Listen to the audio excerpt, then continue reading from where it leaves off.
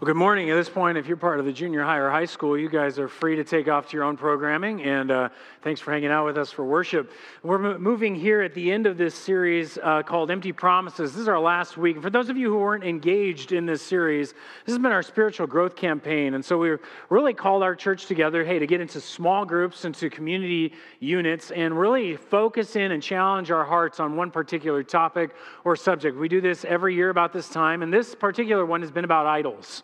Really looking at what is it in our heart that we worship more than God. And those idols offer us these empty promises that honestly, they first tell us, hey, you can have this. You can have this success. You can have this achievement. You can have this beauty. Whatever it is, acceptance, you name it. But in the end, we find out that it only deceives us. It's not giving us really what it says it will. You may have success in an area, but you've lost everything in your family. You may have an opportunity to see a great attention given to you because of how beautiful or how good you look, but eventually the lie comes out and your character is revealed.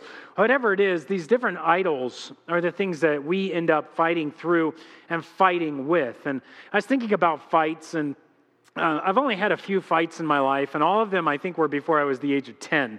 I was first grade was the first fight, the only fight I ever had at school, actually. Anybody ever get in a fight at school, you yourself? Anybody get expelled for a fight? No, you don't have to answer that.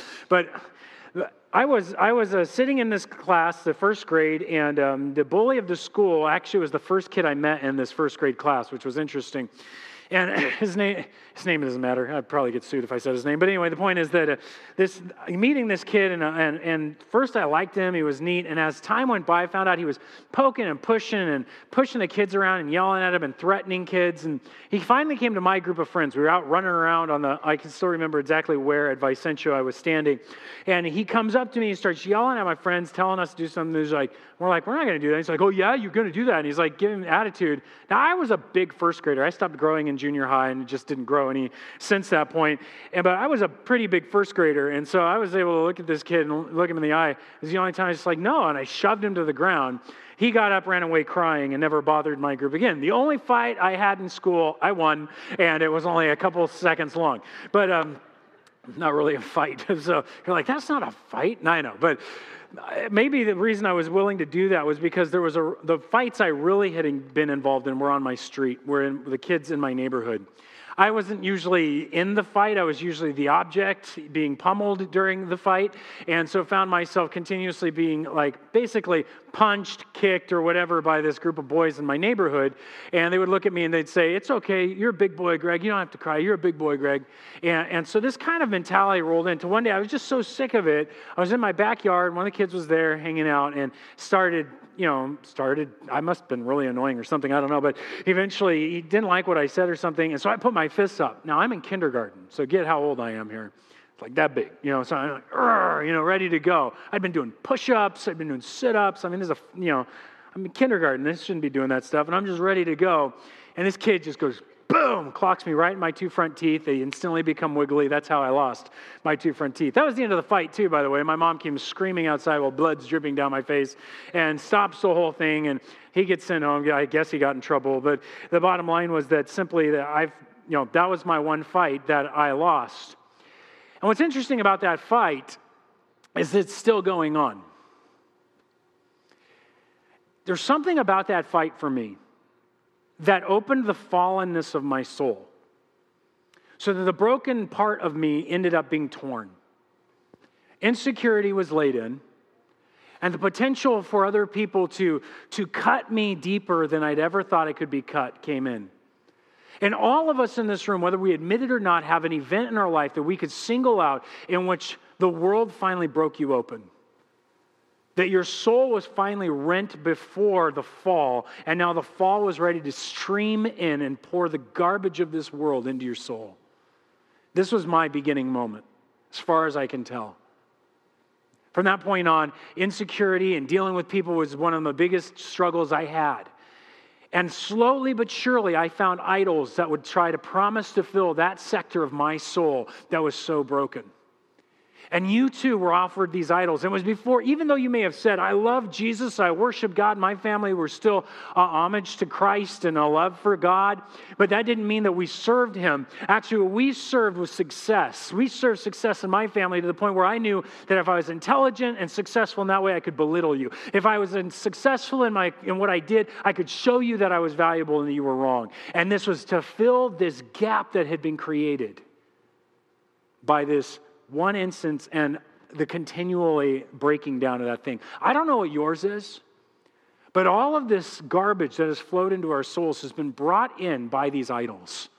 And God has come through the cross in Jesus Christ to say, you don't have to believe these idols. You don't have to accept their promises anymore. They only fill you with garbage. Rather, come to me, and we will win this fight. And I love that image, by the way. Fight.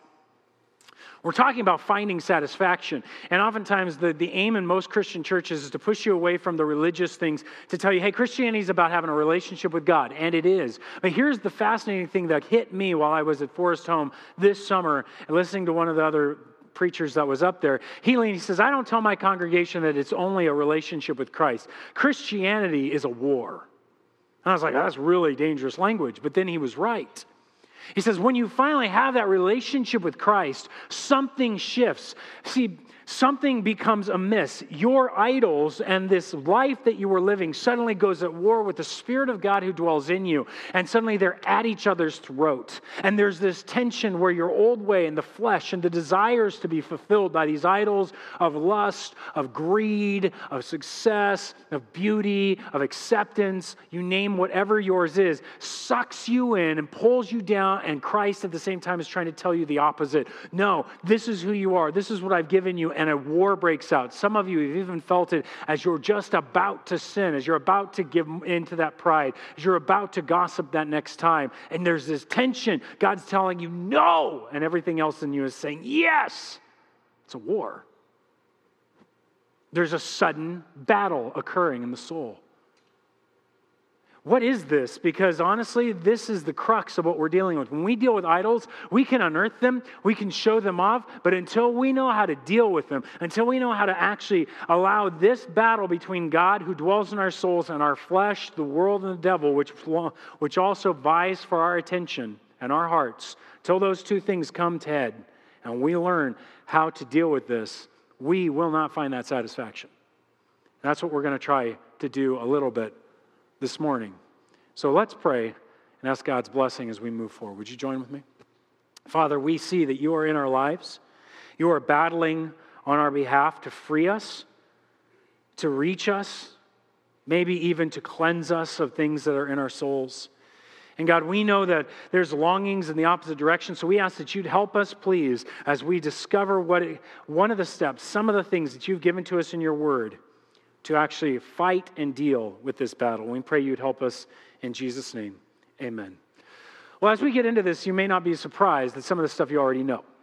And so I want to encourage you this morning not to just go, hey, I know this already, and tune out, but rather to take it seriously as if you were in your class and you know one day you're going to leave here and you're actually engaging the battle. You have to actually have these tactics down, because guess what? We're actually going to have these tactics down. This is real life. This is not a training room. But that battle is occurring in this room as we speak. And so let's look at this real quick as we move forward. First of all, the basic principle that we're going to examine is this, that we need to turn from idols and turn to God. Very important to note that this is a turn away and to. You can't just turn away and not turn to something else. You may turn from one idol and turn to another. Or you may just You can't just turn and go, I just turned away, and that's it. That's not possible. In fact, some of you guys may be confused about that idea, because in the past, and maybe if you've not been a Christian for long, or you're not a Christian, in the past you've heard maybe about this idea of holiness. Anybody heard the term holiness? Right? Old school term for a lot of us. It's like, hey, that's everyday conversation. But the reality is that holiness in the old school was actually displayed and described as you not sinning. We don't drink, we don't chew, and we don't go with girls who do. That's holiness. And this reality of like, hey, we don't engage in these practices because we're holy. And you heard the holy rollers being holier than thou. People look down their nose at you because you're doing something they don't think is good. And so they're self-righteous and judgmental. And this holiness attitude is actually an odd thing. It's a negation of something. We're saying, I don't do this, therefore I'm holy. Well, here's the funny thing. God doesn't describe himself that way. If God is the ultimate holy one, in fact, he's called holy, holy, holy, does that mean God just sits up there and goes, I do nothing? That's why I'm holy. No, don't do that. Nope, don't do that either. No, God's very active all the time. And everything he's active in is holy. Everything that he does is actually holy. Holiness is an attitude. It is an action. It's a turning from sin to turning to righteousness and doing the good, blessing people, caring about others, dispensing grace. God is holy as nothing else is holy. But he's not passive. He's not negative. He's a very positive reality. And so holiness, we need to see, is defined not as what we don't do, but as the attitudes of life in which we do engage in that are aimed at God. It is being used by God. And so when we talk about this turning from and turning to, there are some places that this is going to affect us majorly. First is our minds. Notice how this is put in Romans chapter 12. Paul is laying this out. This is the hinge point of the book of Romans. When we went through this, we talked about how this was the point that shifts everything in thinking. It goes from all this theology to practicality, how to live it out. And so he says to them, I appeal to you, therefore, brothers, by the mercies of God, because of everything that he just talked about in Christ giving his life and all the blessings that we've received. He says, present your bodies as a living sacrifice, holy and acceptable to God, which is your spiritual worship. This is an active thing. Notice this doesn't say have presented or once presented. This is not something you did at a Harvest Crusade or at church many years ago. This is not one-time event. This is an active, ongoing thing in our lives. It is to present yourself daily, in a sense, to bring yourself your life forward as a spiritual worship. So that's the first thing I want to point out. This turning from idols and turning to God is not something you will do once. It is something that we will practice daily, if not in the hour, if not right at this moment, while you're wondering what the score of your favorite football team is. We're so easily distracted. Our minds are so easily pulled aside. And so we need to present ourselves constantly saying, God, here I am. This is my spiritual act of worship, of devotion to you. Use me. Do not be and so he goes on. Don't be conformed to this world. Here's that turn. But be transformed by the renewal of your minds. By testing, you may discern what the will of God is and what good and acceptable and perfect. Now, what I want to point out is this turn first is with the mind. There are thoughts that you and I have about ourselves all the time. And honestly, they're not very nice. The idols have trained us and taught us to speak to ourselves. When we make a mistake, you'll speak to yourself, you're such an idiot. Anybody ever tell themselves that before? Man, I can't get anything right. Oh, you are the ugliest person in the world. I can't believe you would even say that to somebody. Well, why can't I just get this right? I'm so incompetent. Everybody's got their language. But why is there a constant cycle in our head speaking these negative self-talk to ourselves? This tape that's rolling, telling you. And then there's the opposite tape. You're amazing. Nobody can beat you. It's pride just swelled up in you, man. You have got this down. So that you don't even see your problem. You're so sure of yourself. And both of these tapes are the idols speaking to us, giving us what we think we need, filling in our gaps. And what we have to be able to do is turn away from these sinful, wicked thinking and turn to God's truth. So when you're telling yourself, you are all that in a bag of chips, you got to come back to the reality that actually I'm a sinner saved by grace, and I am who I am by the grace of God. You know what? You could have all this pleasure and release all this pain. No, it's pain that God can use to make my character, and I can do all things through Christ who strengthens me. I'm not a loser. You're worthless. No, I'm made in the image of God. I have an infinite amount of value, and God has given me his son, Jesus. That's how much he's valued me. There is a difference in thinking that has to occur, but very few of us speak to ourselves with the gospel. Very few of us continue to tell ourselves the truth about who God says we are. See, this isn't about what we think. This isn't about how we feel about it.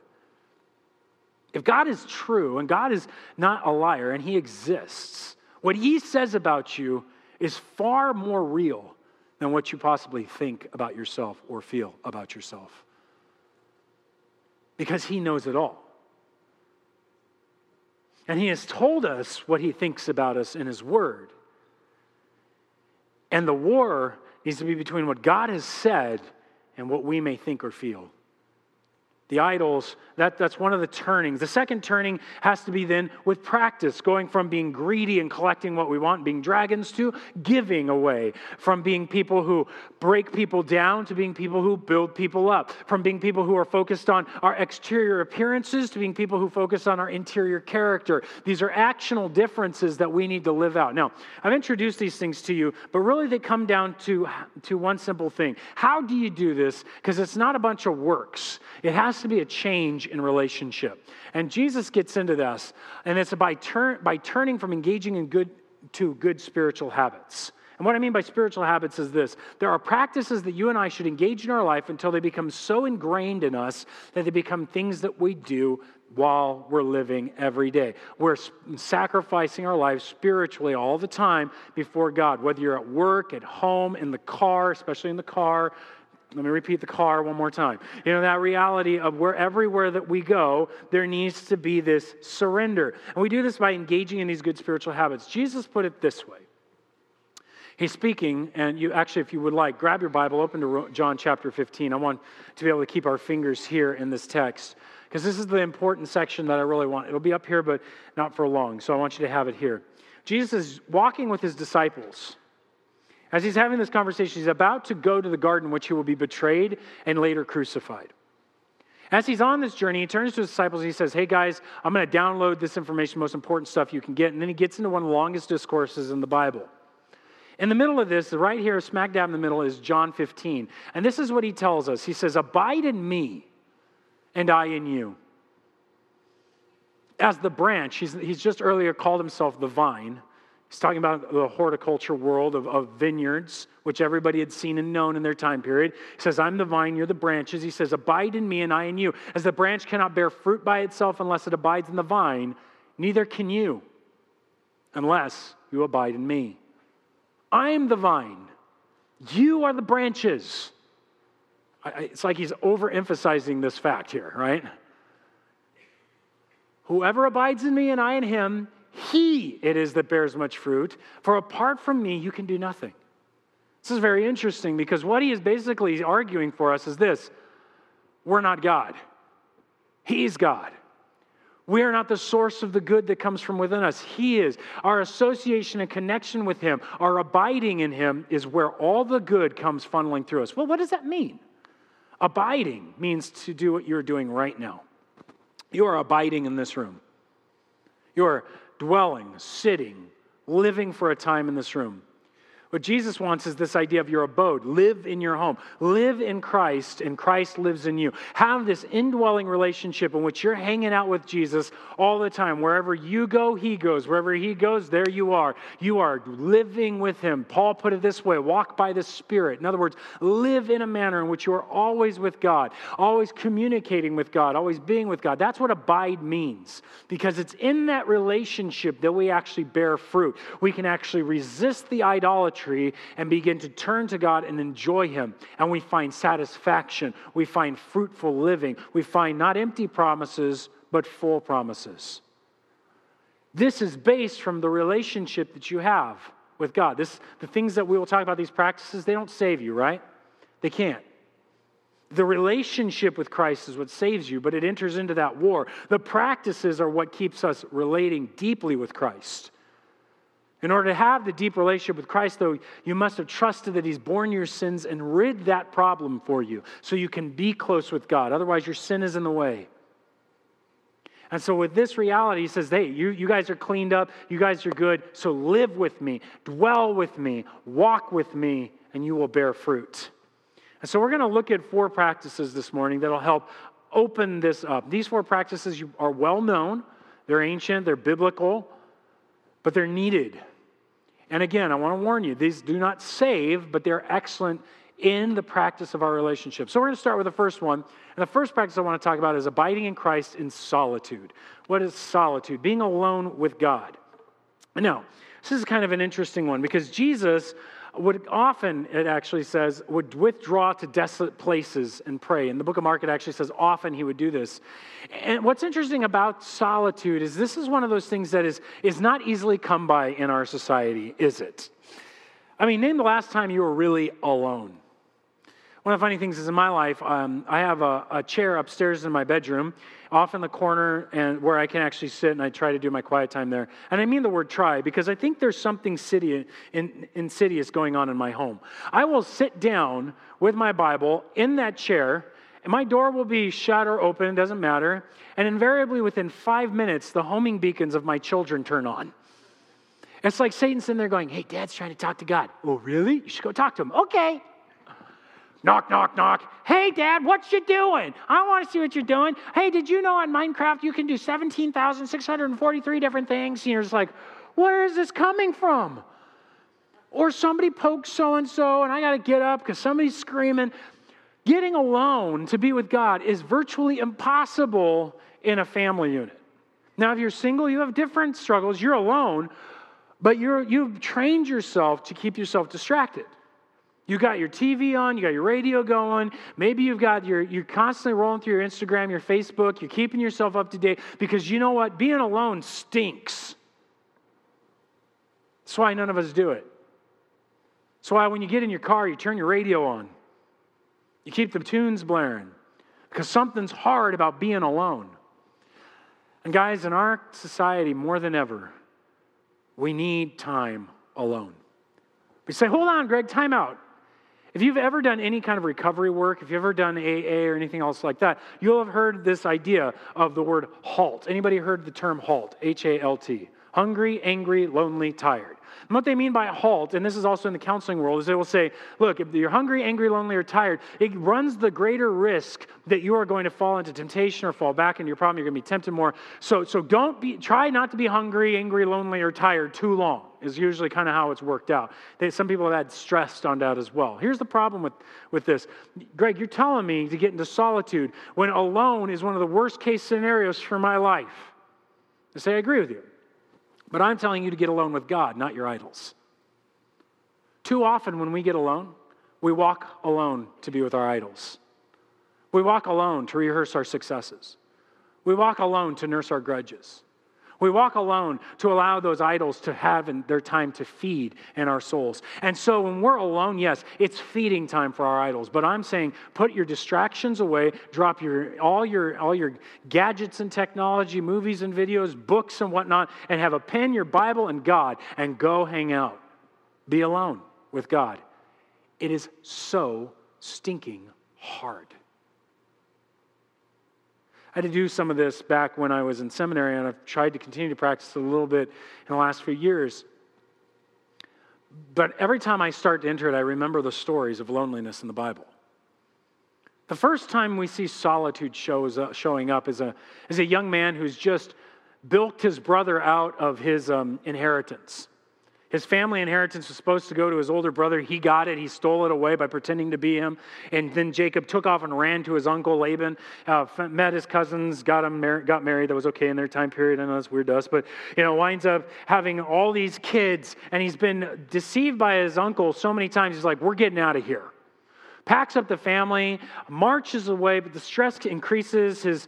One of his wives stole the family idols and hid them under her sack, and her dad shows up, blaming everybody, ripping through the tents, looking for his stuff, promising to kill people, and Jacob's just freaking out because finally, as soon as he gets Uncle Laban to go away, he turns around and his brother Esau is on his way with 450 men looking like he's going to kill him.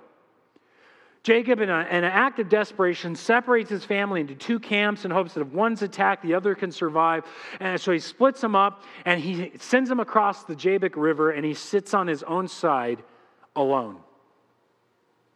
And in the middle of this night of loneliness, suddenly some guy shows up and starts wrestling with him. I don't know what that looked like. It's the funniest scene I think of in my head.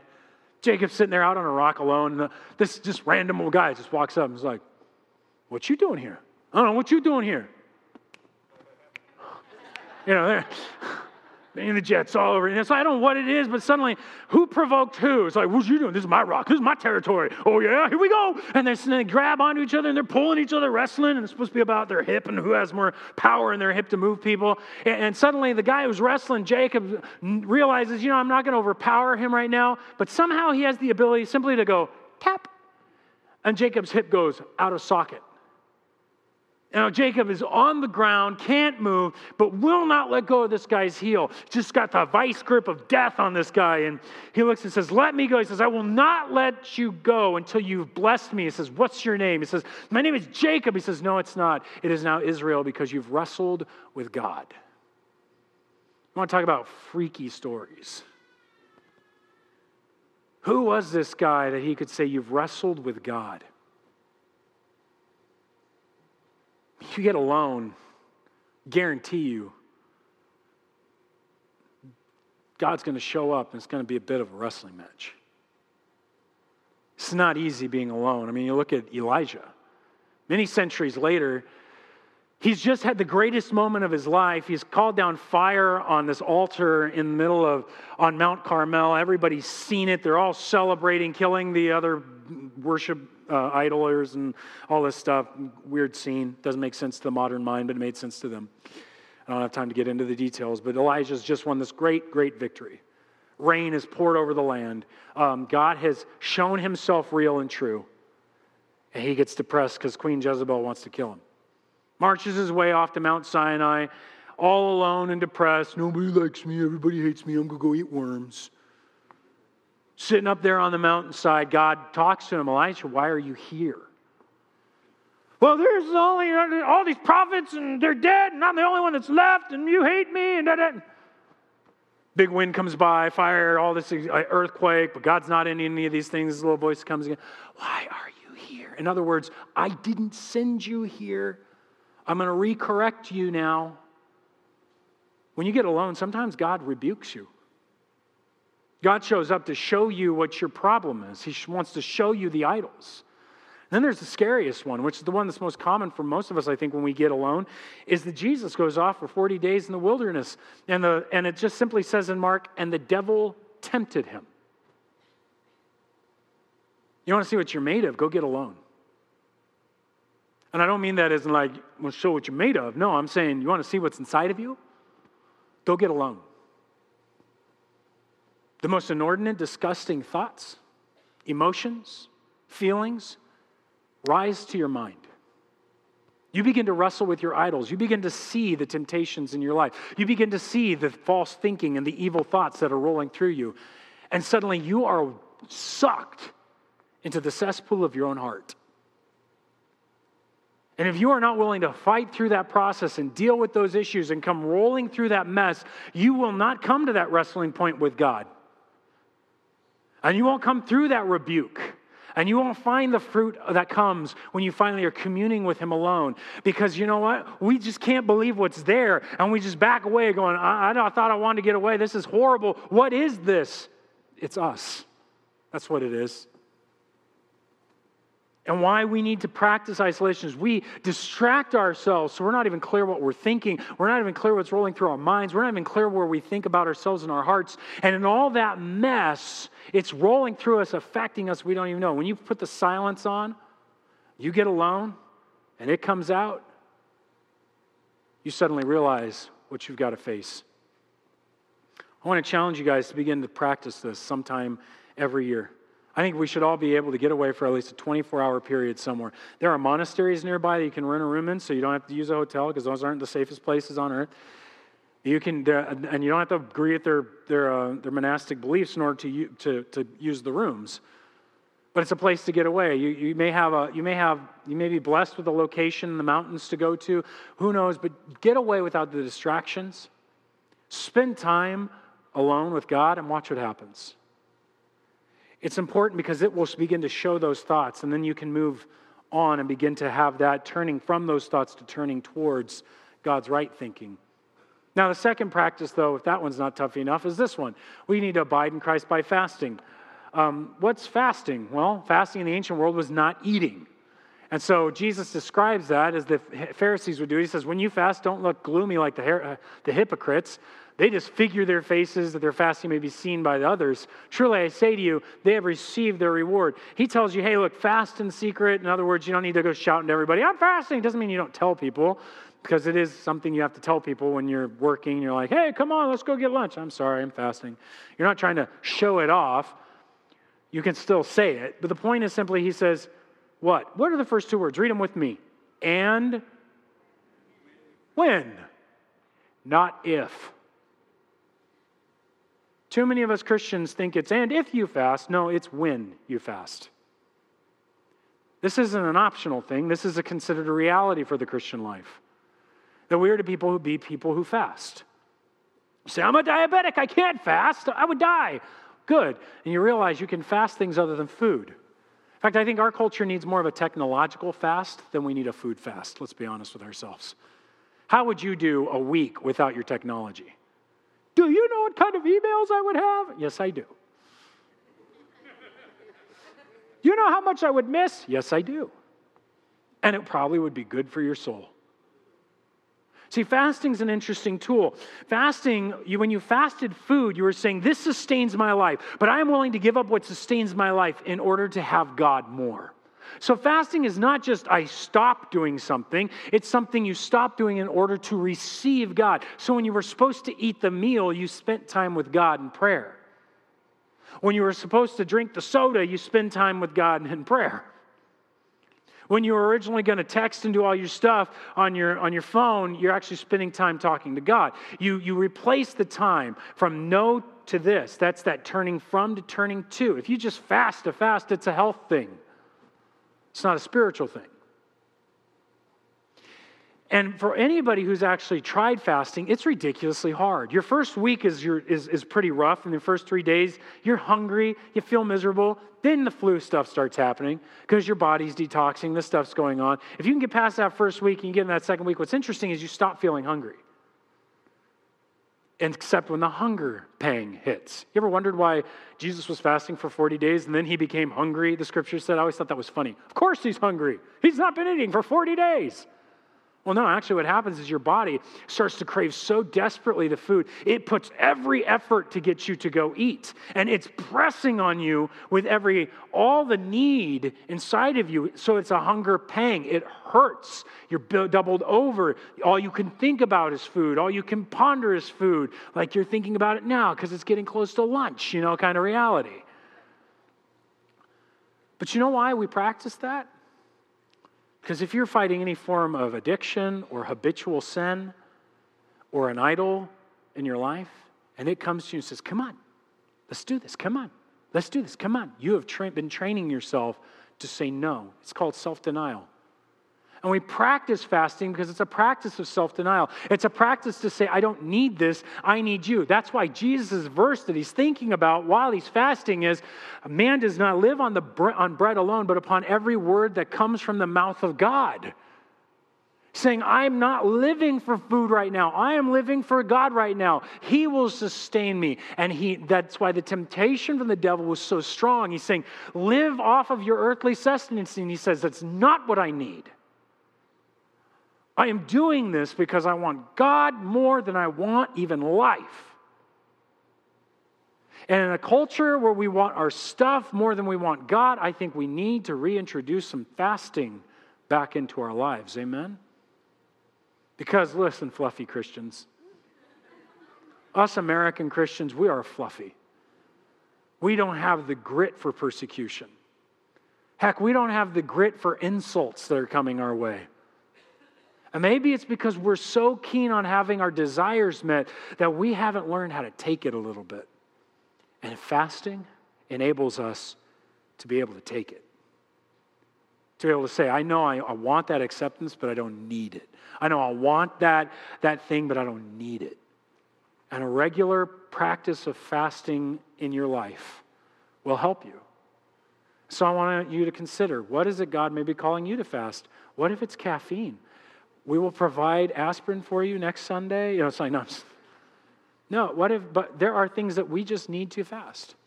And we need to practice. So I want to encourage you in that. Yes. And just note for this final point, fasting is an affliction. It's not easy. It's hard. So don't be surprised when it's difficult. Keep pressing forward, keep learning. Figure out something that you would like to give up in fasting. Now, the third practice in abiding with Christ is the one that we know. We know it's prayer. You know what? We all know we should pray. Jesus got away often and prayed. We just saw this verse. But here's my point. A lot of us feel guilty for how we pray. Because honestly, we really stink at it. Not all of us in this room, but a lot of us do. I was very comforted. I love Tim Keller. I like what he writes. I like listening to his sermons.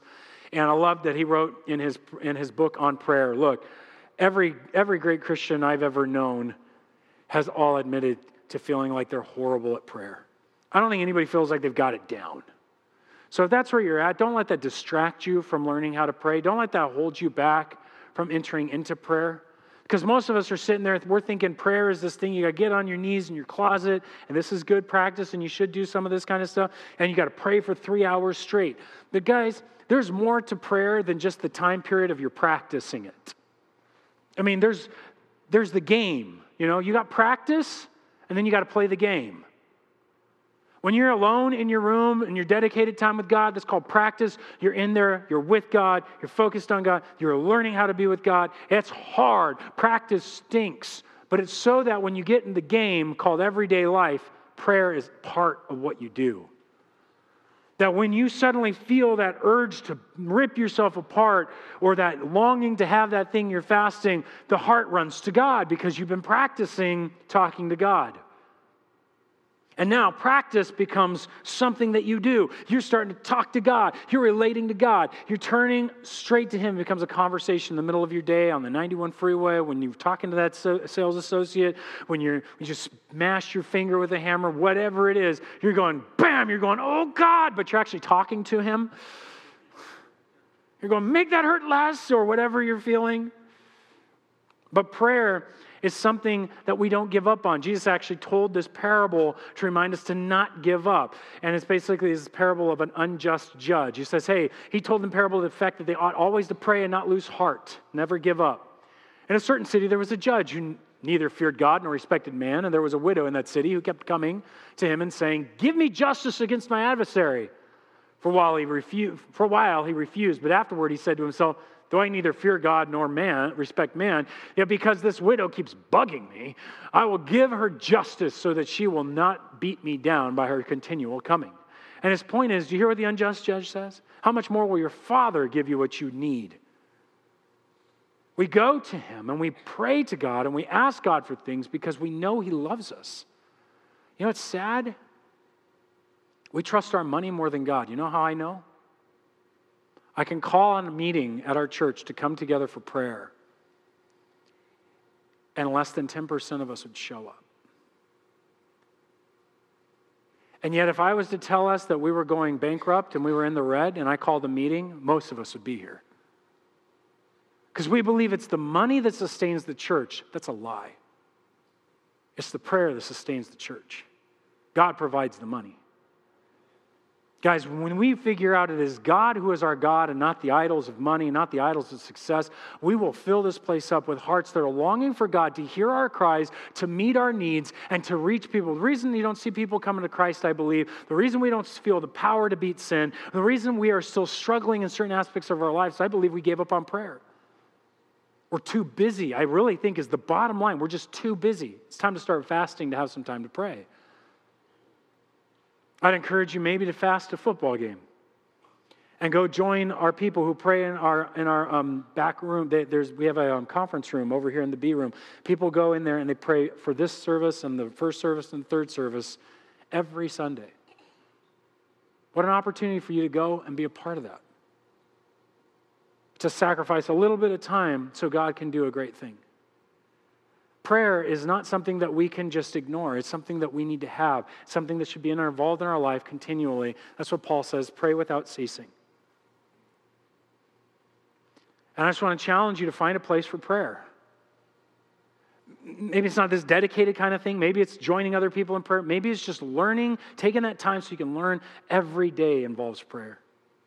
But all of this filters together to be something that is necessary. We have to have that conversation with God. We have to be connected with Him. I could go on, but let's just hit the fourth practice real quick, which I don't have to go on to very deeply, because we should abide in Christ by reading Scripture. Do I really have to say more? We know this one. How many have heard of GIGO, or garbage in, garbage out? GIGO, it's been said different ways. Garbage in, garbage out was a concept in the early days of software development. And the idea was if you put garbage into the computer, you'd get garbage out of the computer. The same thing is true for you and me. Jesus put it this way: either make the tree good and its fruit good, or make the tree bad and its fruit bad. For the tree is known by its fruit. Speaking to the Pharisees, you brood of vipers, how can you speak good when you are evil? For out of the abundance of the heart, the mouth speaks. Out of what you store up in your heart, it's saying, is what comes out of your mouth. The good person out of his good treasure brings forth good. The evil person out of his evil treasure brings forth evil. Simple question. What are you putting in your mind? What are you putting in your mind? What is before your eyes, through your ears, and coming out of your mouth the most often? Because we are the one generation that has no excuse that the Word of God shouldn't be filtered through our lives all the time. Between the podcasts of great preachers that we have available out there in the world, the fact that you can get free, guys, hear me. I don't like reading my Bible. Good. Open up the BibleGateway.com. You can listen to your Bible with different readers, every single chapter of the Bible. All you got to do is put your earbuds in and go for a run. You'll have the Bible listened to in a year. Easy. Turn it on in your car. Put it in your life. There's no excuse we don't have the Bible in when we have the worship music that we have that repeats the Bible, when we have the preachers that we have, when we have the podcasts that we have, when we have this just all kinds of remarkable instruments from various Bibles to Bible studies to bookstores to Amazon. There's no reason, guys, we shouldn't be having this in our lives all the time. I don't know why we should even have to bring this up. I should be able to misquote a scripture in this place, go, actually, that's this one. Right, I'm just kidding. But I would hope that we're so invested in the Word of God. That is part of our thinking. How do you combat this bad thinking if you're not entering into the truth? Now, these four practices are not the ultimate end. I don't want you to think that you do these and you have a great relationship with God. No, relationship starts when you've received Christ. But don't think it stops there. My wife and I do premarital counseling, and one of the things we like to talk about at the beginning is that when you're dating and you've dated for a while, you're like, I love this person, I know this person, you get married, you go into this time of the honeymoon, and you're thinking, you're so happy because you love them, because you know who they are. And then year half or year 1 or 2 hits, depending on how long it goes, and suddenly you wake up one morning and you go, who are you again? Because I thought I knew you. But man, you are gross. Ladies are going, yes, men are gross, Or you're going, I don't know what happened, but I know you're beautiful on the outside, but that was the ugliest thing I've ever seen come out of your mouth. Oh, yeah? Yeah. Well, I like this about you. I'm not so sure I like that. And suddenly the things you know, you think you don't know, and suddenly you're going, who is this person? And you enter into this conflict of the entering of the relationship. And you know what's going on is now you've hit the spot where you actually got to get to know each other. Date all you want. Live with each other all you want. There is a clear, proven change that occurs. There's a point in which you have to begin to get to know each other. You have to begin to accept the sinfulness in each other, fight for each other's holiness, understand the depth of which you go. But you know what it costs, and why most people won't climb that mountain, is it costs self-sacrifice. It calls you to go through pain in order to love the other person. Same thing is true with our relationship with God. You come to Christ, you think, I know God, He's awesome. You learn some theology, I really know God. And yet, have we gone through the pain of these practices to truly enter into the depths of the relationship with God? Because if we don't, these idols are waiting here to give us the easy route out every day of the week. It's a battle. But I hope as a church that if we were just to practice these 4 things for 6 months, what would change? Can you imagine that? Maybe that's what God's called us to in this series. Maybe that's where you change your small groups conversation to from here. It's time to live out these practices to see what God wants to do. Would you bow your heads with me? As a Christian, right where you're at, you may have an opportunity right now to really think through what practice God is leading you to begin. But some of you in this room, you may not actually be walking with God in a way that I've been describing. And you're thinking, hey, that's some cool religious stuff, but I want to hold off for a second and say, before you can enter into that religious stuff, that interesting practices, there has to be a relationship with God. Oh, I'm good with God. I'll do these good things and I'll be good with Him. No. You got to understand, we all have sin. The good works don't clean that up. God has told us that it is our sin that will be judged on Judgment Day. He's not here, so it hasn't happened. And all of us on that day will be found guilty. And there is a destination for those of us who are found guilty. It's called hell. But God does not want us to stay there. So He sent His Son, Jesus Christ, to bear our sin on the cross so that it would be cleaned out of the way and we could have a relationship with God. And that's awesome because you don't have to clean it up yourself. You don't have to make yourself perfect. God just says, I love you, and I'm willing to forgive you if you'll trust me. Once that's right and the relationship is clear, these practices work amazing. But you got to begin at the beginning, and that is with trust. And this morning I want to give you a chance to trust that God has indeed done that for you if you're willing to. That He's taken your sins on the cross.